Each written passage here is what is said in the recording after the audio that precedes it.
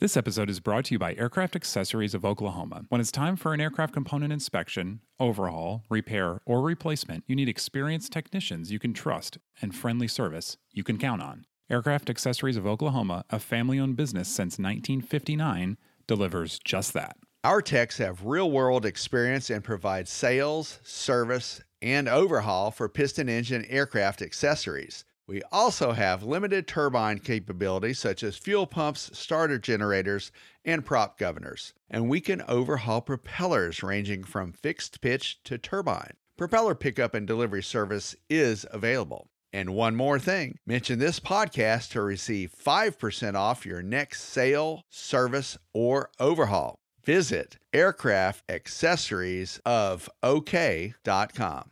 This week on Hangar Talk, the supply chain continues to frustrate aircraft owners and shops. And the legendary Tuskegee Airman flies west. The air car is a reality. But on the flip side, a longtime helicopter manufacturer files for bankruptcy. Also, we're going to congratulate Zara Rutherford for completing her Earth-rounding flight.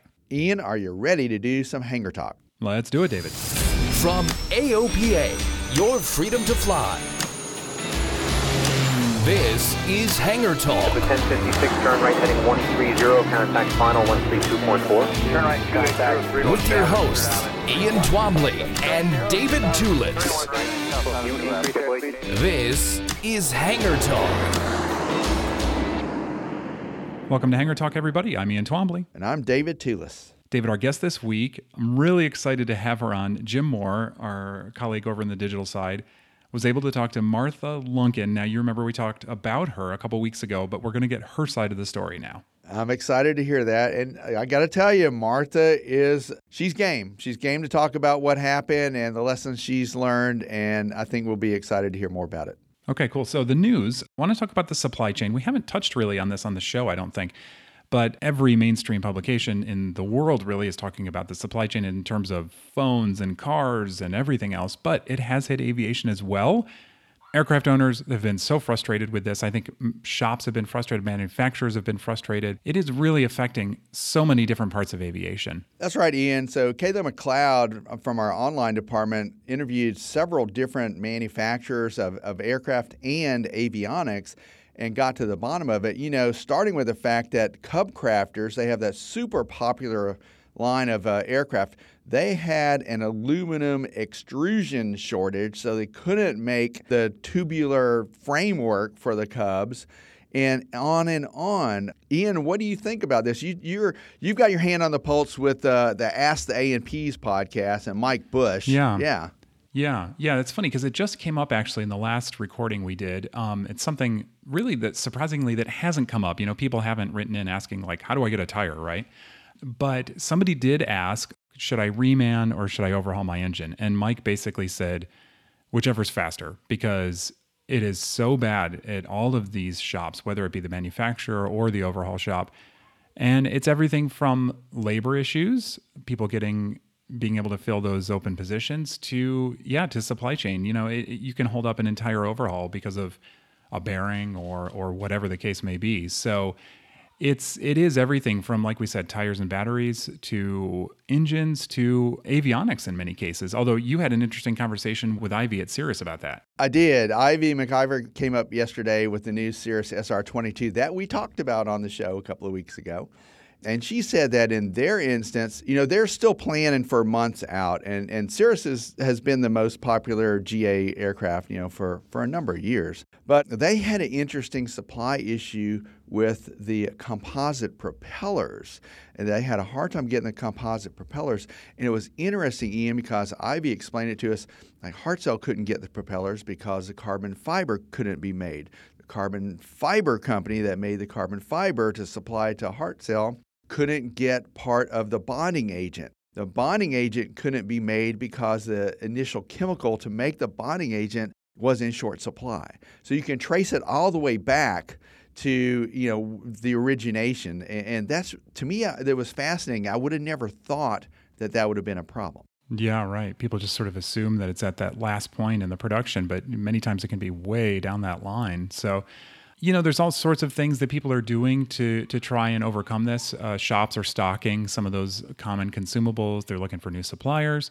We even have a common friend who bought an engine early. Yes. Yeah. A friend of ours who flies a really cool airplane called an Epsilon. And quick shout out to Mike Felucci, because in case you're listening, we appreciate you helping out with air to airs and all. But Mike told me yesterday that he has the means to. He bought another engine for his Epsilon and has it crated and in the hangar for when he needs it. Now, we can't all afford to do that, but he didn't want to be put out for months at a time waiting on something. It's a Lycoming big 6-cylinder engine, pretty common. But anyway, so folks are doing that, and he's not the only person that is looking to do that either.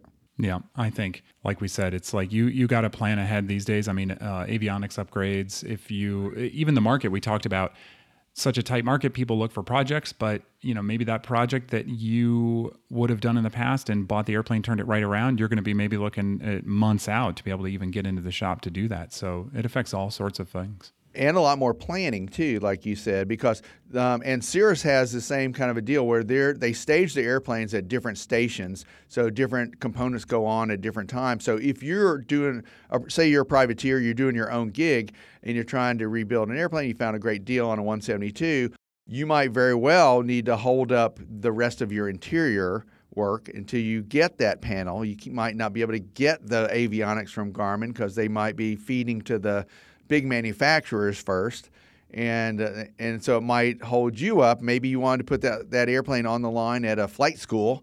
Well, the students can't fly that airplane unless it's on the line. You can't get it on the line until you've got it IFR certified, et cetera. So yeah, it impacts all areas.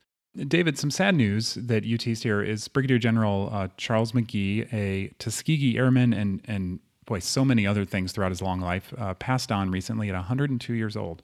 Yeah, Charles McGee, he was a true American hero. He fought and flew in 3 different wars, and he died January 16th, and he lived nearby in Bethesda, Maryland. What was interesting, I got to meet him during his 100th birthday celebration a couple of years ago, and he flew a Cirrus Vision jet and landed the thing, and this is a quote of mine, like butter. I mean, a pilot's pilot. He still had it. He had it. At 100. And they learned on these Boeing Stearman, and they moved on to the P-51 Mustang, a favorite airplane of a lot of folks, very high-performance aircraft in World War II. And don't forget, these were young kids at the time. And he went on, like I said, to be a war hero, 173 combat missions in Vietnam, 136 missions with the Tuskegee Airmen, 100 missions in the Korean War, 409 total flight missions, a true hero. And we have an award named after him, the Hoover Awards that AOPA helps promote and publish and invite people to. There's a Charles McGee Award for the person who lives up to the ideals of McGee and pays it forward for generations to come. Yeah, that's great. It's really fantastic. So that award will be presented this coming March 23rd in Washington, D.C. We're sorry to learn about Charles McGee's passing. He is a true hero. He did provide a lot of input to us. He helped us out a lot. He also really encouraged young people to get involved in aviation, and he was a docent at the Smithsonian as well. So encouraged a lot of people to get into aviation. That's great. Great life. David, moving on to the air car. Now, we talked about this a couple of months ago. This is the Klein Vision air car out of Slovakia, and it is, believe it or not, it is now certified. Well, it's certified by the Slovak Transportation Authority. So, Ian, you and I were chatting about this ahead of time. But the company says that the standards are compatible with EASA. Compatible with, but not certified by. Yes. And I was just wondering how many other Slovak aviation firms are there. I just don't know that many. I'm sure there are. Yeah.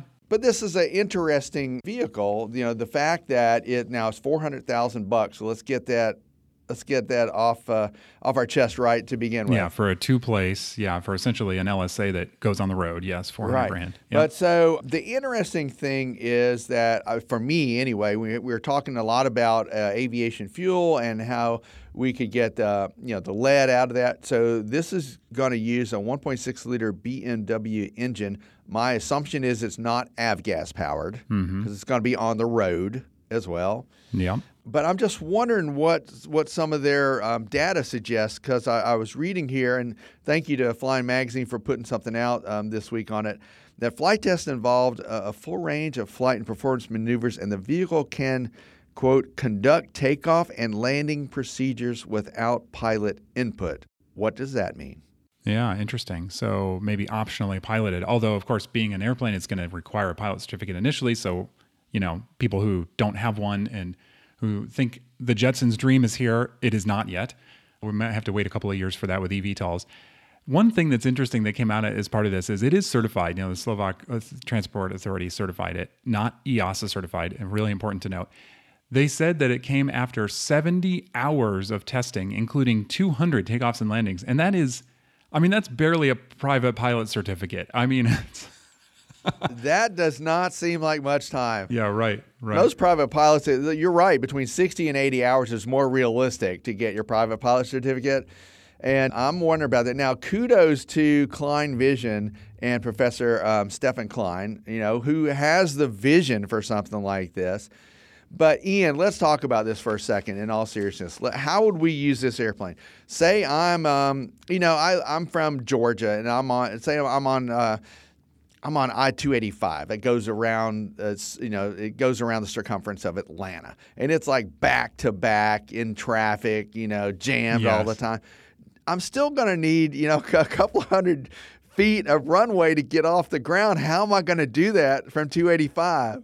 You're not taking off in a traffic jam. Yeah, really what this is it's a really expensive courtesy car because, it's like you go and you fly to an airport and you land and then you fold the wings and you go drive on the road somewhere. But boy, it's like, I don't know if I want it. I like that courtesy cars are beaters because you don't have to worry about it. So the fact that I would imagine how much you would worry. You worry about a nice car when you parallel park in a city. Imagine trying to parallel park your airplane somewhere. Oh, that's a good point. And if it got damaged, Ian, say you flew from Orlando to, I don't know, Jacksonville or something, and you had to turn around and go back. Maybe that's not a good example because that's only a couple hundred miles. But say you were in Miami from Atlanta or Washington, D.C. from, I don't know, Birmingham.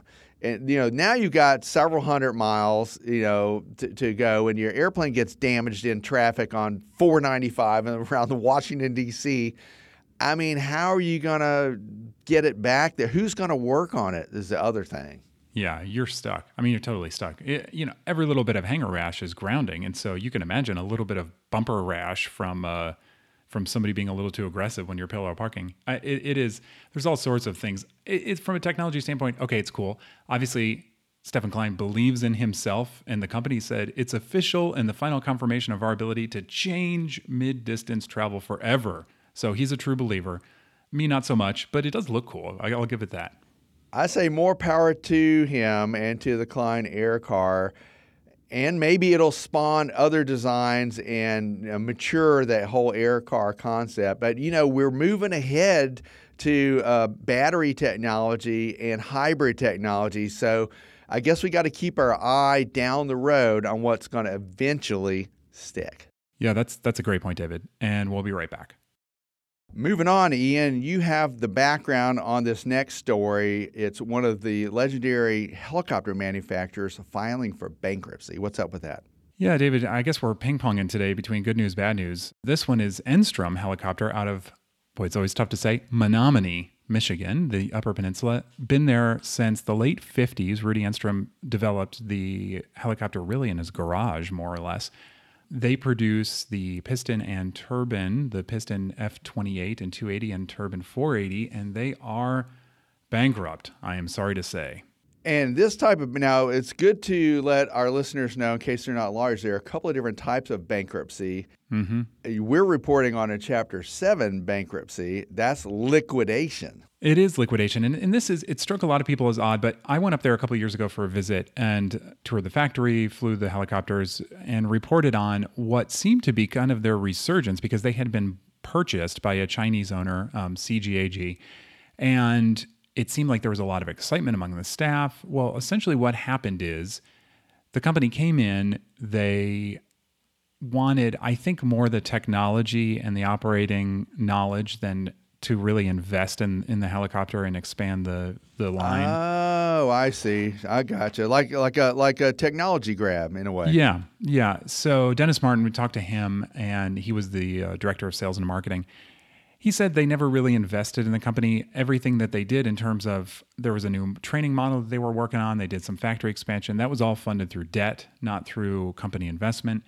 And then when it came time to pay the debt, the company said, you know what? No thanks. And they just walked away. There was no real interest in trying to restructure, trying to move on. I think they just said, forget it. We're out of here. So it is really a sad ending. We heard a similar story from the folks at Mooney with their Chinese investment a while back. You know, that company had welcomed the investment at that time, but it really didn't pan out with them either. Now, in Mooney's case, the employees turned around, and not necessarily all employees, but Mooney owners turned around and bought that company, bought 80% of it from the Chinese. Now, when you talked to Enstrom just the other day, did it sound like there might be any possibility for something like that?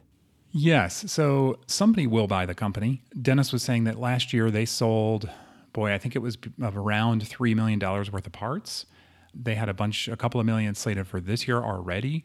So definitely there is value still in the company. Whether or not they produce more helicopters, we hope they will. And I think they could gear up to do that again very quickly.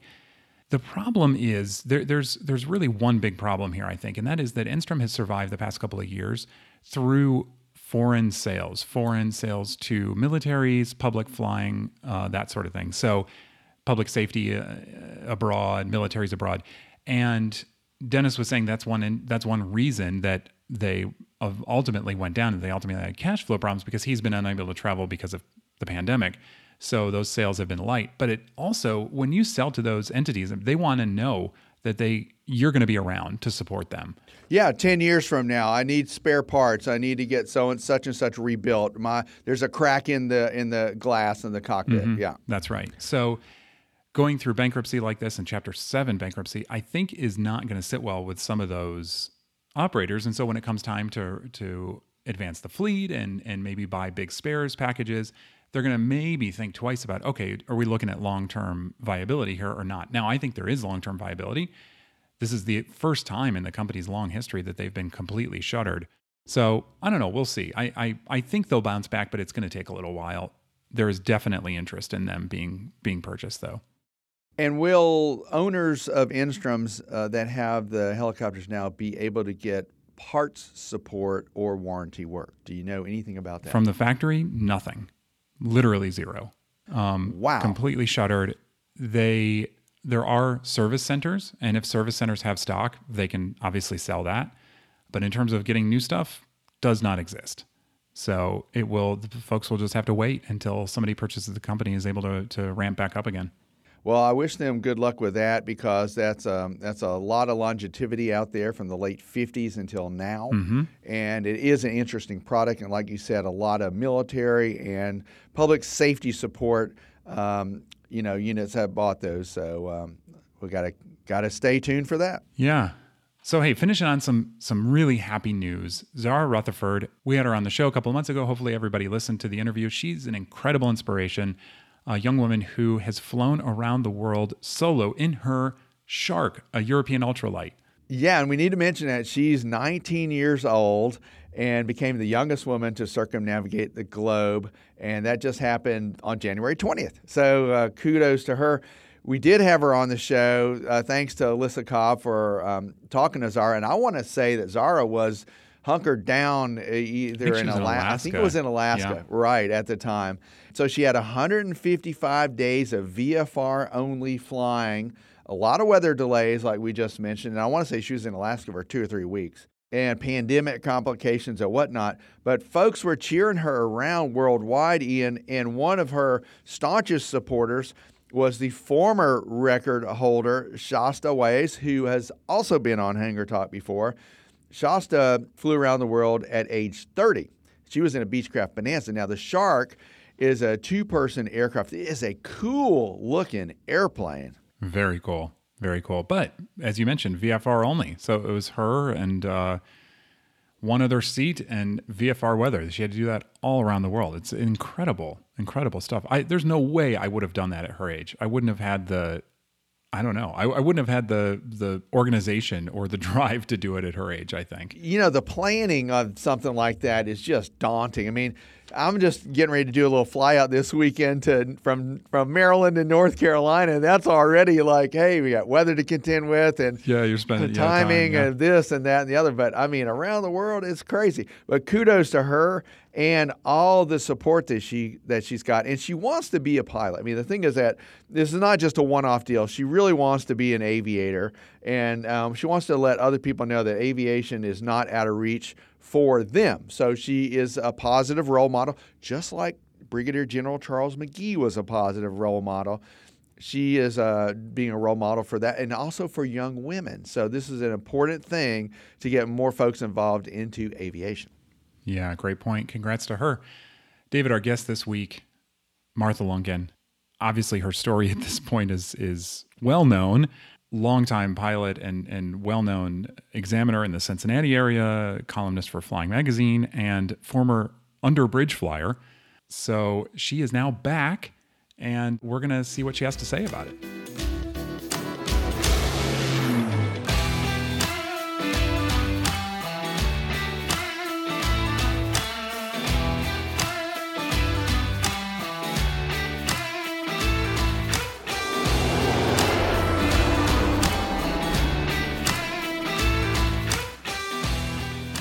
Thank you, Martha Lunken, for joining us this afternoon, celebrating a little bit of a milestone, a private pilot certificate redo. How many years between your first and your second private pilot check ride, if I might be 60. Okay. Yeah, it was March of 1962 when I got the first private license. And the second was pretty recently, yes? Yeah, it was Christmas Eve of December 2021. So the best Christmas present ever.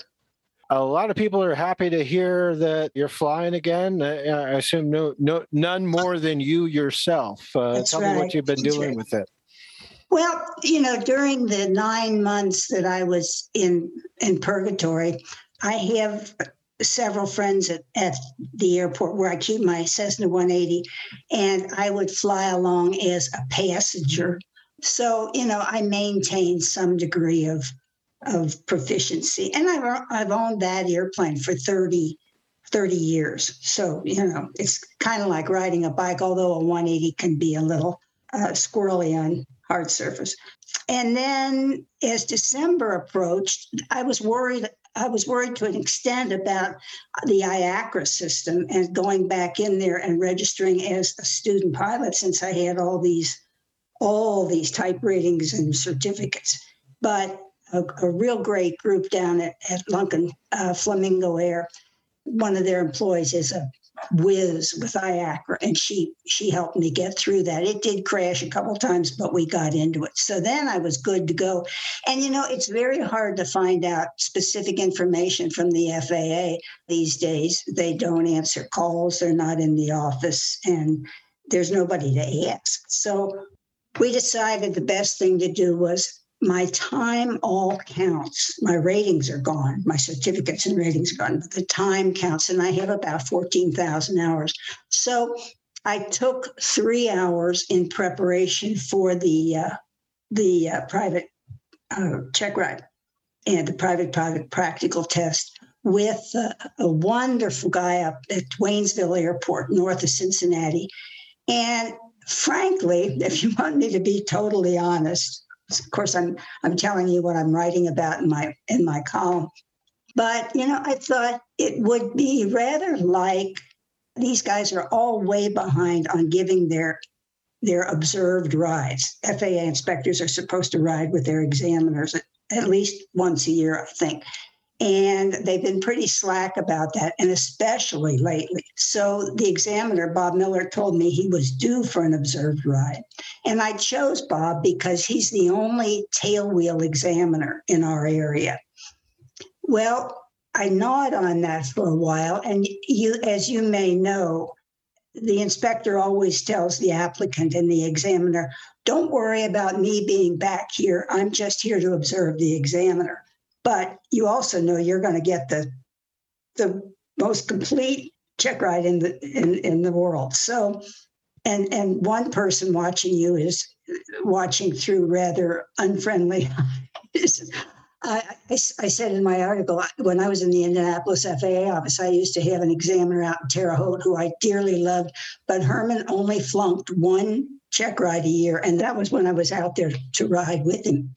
So anyway, we decided I would take the test in the 1967 Cessna 150.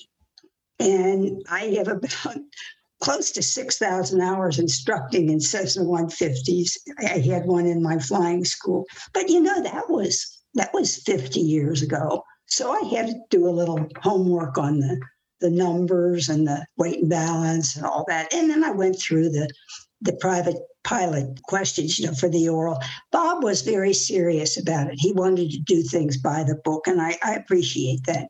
So Christmas Eve morning wasn't ideal, but it was better than it has been. And I drove up to Waynesville, and we flew the check ride in that Cessna 150. And, it was a joy to fly. I mean, I have to tell you, I love J3 Cubs. I love DC-3s. I love Lockheed Lodestars and Beech 18s, and Cessna 180s. But there's something about, especially an older Cessna 150, that's just, it's a sweet airplane. It's a fun airplane to fly. So we did do a very complete flight check and oral, and the flight check took about 2 hours.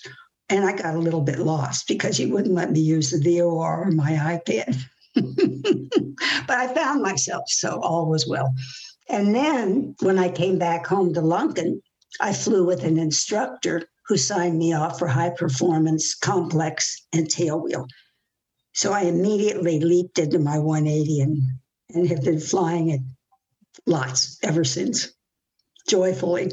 Even the tower said it's good to have you back. That is good stuff. I'm curious on remembering my own check rides. The oral examination portion can be lengthy. What was that like?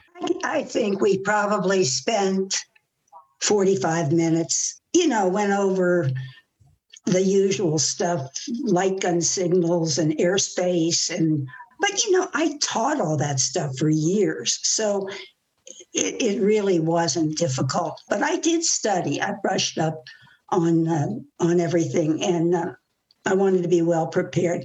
And I whipped out my old E6B and my plotter and laid out the course on a sectional chart, which was a good thing because as we got into the ride, he wouldn't let me use the VOR or my iPad.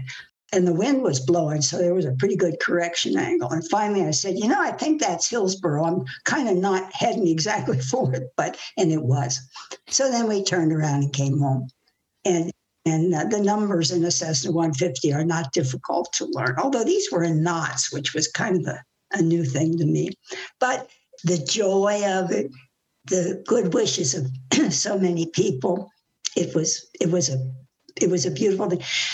I always feel like the Lord works in mysterious ways. And as painful as this was, and it was very, very painful and unexpected, I connected with so many people. Now, a few of them thought I should go to jail, but the vast majority were very supportive. And I've wondered about that, why that is. And I think, well, A, they know I love to fly. And B, this kind of shenanigans is something probably everybody has thought about doing at one time or another, especially people who have been around for a long time. And thirdly, we live in a really rule-bound society. I'm looking at a quote I cut out from somebody's email, and it says, "Keep shining your joy and smiling face. You're a light in a rule-heavy world." And I think that idea was something that impacted on people. Certainly what I did was illegal, and I knew it. It was not dangerous. Did it come up at all during the examination, the check ride? Well, not directly, but as we took off and initially headed on course, my first checkpoint was this big, beautiful bridge, the Jeremiah Morrow Bridge, which I knew well. Yeah. We went over it. Was that the previous incident where you went under it? Was that the first time you'd ever done that? I think I have to take the fifth there. Okay, fair enough. But you said you were surprised that the FAA went all the way to revocation, and I assume was the surprise, where they had options available to them under the regs, suspension, for example. Yeah, and I think the explanation for that was when I got a call a week later from the local FAA office, and I know very few people in there anymore. And the first question was, did you fly your airplane under the bridge, the Morrow Bridge? And I said, yes, I did. And the second question was, did you turn your transponder off? And I said, no, I did not. And I received a letter of investigation about 2 weeks later, a formal LOI. And meanwhile, I had called Kathy Yotis in Washington, who you guys know well, John and Kathy, and put her to work for me.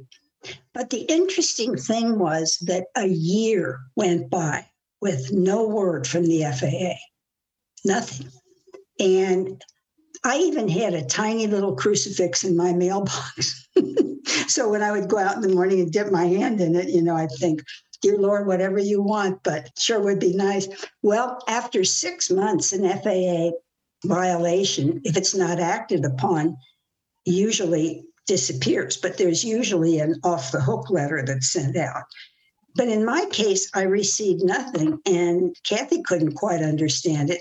And then 6 months later, almost to a year after the incident, I received a formal emergency letter of revocation saying, you are obviously unsafe, impure, unclean, and all kinds of things.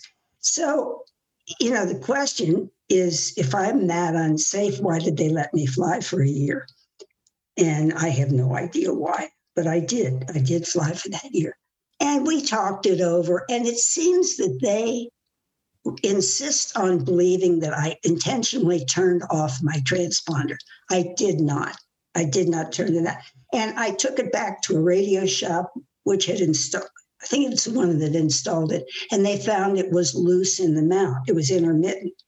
And later in that ride, on that day of the bridge, when I tried to get an instrument approach back into Lunken, CVG approach control couldn't pick up the transponder. So, but Kathy said, we can go to battle on this with the NTSB. It's going to cost probably north of $25,000. And then, as you know, that doesn't end there. The FAA can appeal it to the full board, and it was not worth that. So, I immediately began studying for the private written, and I took that. And then I began studying for the instrument written. They're all good for 2 years. And I want to tell you, the instrument written, well, even the private written, is not your mother's flight test or exams. They are considerably more complex and difficult. But, it was good mind work, and it kept me off the streets. Unfortunately, kept me out of the airplane too.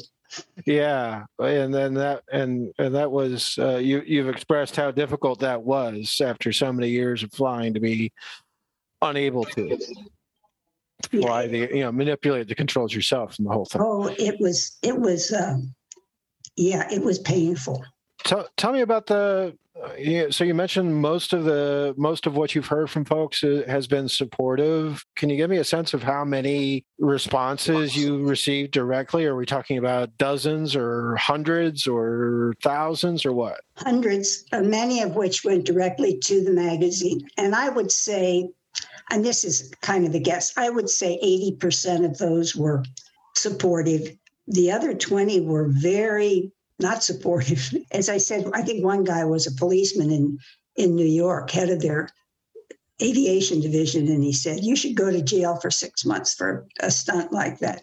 I have to say, there's a bike trail underneath that bridge and a river that's canoed off, and it's a bike trail and a walking trail. I had biked it and walked it many, many times. I knew what was under there, and I knew I wasn't endangering anybody. But I also knew it was flat out illegal. And I expected to get a suspension and deserved a suspension. I don't think I deserved this, but you roll with it. And frankly, at my age, I don't need type ratings in the DC-3 and the SA-227 and the Lockheed Lodestar and hot air balloons and water and God, what else? I don't know. All I need is a private license with an instrument rating. And I don't feel much like instructing anymore either. So I'd be happy with that. You mentioned your age. One of the embarrassing things about being a journalist is I'm put in a position where I need to ask. How old are you? I am 79, and I'll be 80 on Amelia Earhart's birthday next summer, July 24th. Wow. Good for you. You were starting to say, though, I interrupted you there. I've also had innumerable phone calls from old friends in the FAA, friends in the pilot community. I ran the safety program in the Cincinnati area in the Southern Ohio area for 12 years. And frankly, the FAA and I didn't always get along too well. They considered me something of a loose cannon, I think, especially my boss. But I was extremely blessed to be loved by the pilot community. And I put on at least one, maybe two safety seminars somewhere in the region a week. I flew a lot. Since I had the DC-3 type, I did lots and lots of type ratings and check rides. And frankly, a lot of the FAA inspectors don't like to fly. And I'd always pick up on it because if I had a chance to get out of the office and fly an airplane, I was all for it. But my boss and I did go around and around, and I wasn't his favorite. Do you think that you have been, how shall I say, you've been critical of the FAA in your writing at times. Do you think that had anything to do with the agency's approach to your particular case or not? Well, I do know this. Unbeknownst to most pilots, including me, this business of turning a transponder off 2 months before I flew under the bridge became a revocable offense. So in order to really get to me, they needed to use that. And as I said, I did not turn off the transponder. It would have been stupid to turn off the transponder. I was below the hills and probably 300 feet above the ground down in that river valley. They wouldn't have seen it if the ADS-B had been on. But they hung their hat on that. And I have been critical of the FAA. I have a friend who at age 60 retired from flying personal jets for people. And he goes way back to DC-3 freighter days. He's a wonderful mechanic and a wonderful pilot. And he took a job with the FAA at age 60 because if you stay for 5 years, you get a retirement. So it's a good deal. And there's a lot of retired airline pilots and corporate pilots who do that. And this guy stayed for 4 years and he quit. And he said, I couldn't stand the bureaucracy, the snarl, the huge emphasis on computer entries, the lack of personal interaction with my pilots and my mechanics. And I understood that. It's more and more, I think, becoming a non-flying bureaucratic organization. Back, of course, this is a long time ago, but back in the day, I know that Clarence Wilson, who was the chief at the Cincinnati FSDO, would have called me into his office and said, Martha, give me your pilot certificate. And he would have put it in his desk drawer and said, come back and see me in 3 months. And, that's the way I think to handle people. The machinery of the FAA is unbelievably clogged and I think unnecessarily. Plus, there's the other fact of no historical continuity. All the people who were in the regional offices in the 90s and early 2000s are gone. So this is a whole new group. And I'm sure this guy who, Mr. Kahn, Esquire, as he always signs his letters, who prosecuted this, has never darkened the cockpit of an airplane. So they know the rules, and that's all that's important. But, it's a hard thing. I mean, I don't want any kid or anybody to go flying under a bridge, although you'd be amazed at how many of them confessed to me that they had. I don't want to say, hey, this was really cool. You guys should try this. No. And I'm sorry it got out in public because it might give that impression. I'm glad that you made that point. It is certainly not all bridges are created equal. And right, that's right. And so there's a whole range of factors that go into setting aside the regulatory questions, what you spoke to about danger, and the actual risk can vary quite a lot. Yeah, it would be a silly thing to do. I don't know what else to tell you. I'm thrilled to be back in the air. I would occasionally go down to the hangar and pat my 180 and cry a little bit on the strut. And, but I lived through it and all is well. Well, you've been very generous with your time, and I'm also coincidentally out of intelligent questions to okay, and I'm out of intelligent answers. I thank you very much. It's a pleasure to get to speak to you. I've heard of you and read your work and known of you for quite some time, and it's a treat to actually see you. Thank you, Jim. Thank you. I appreciate it.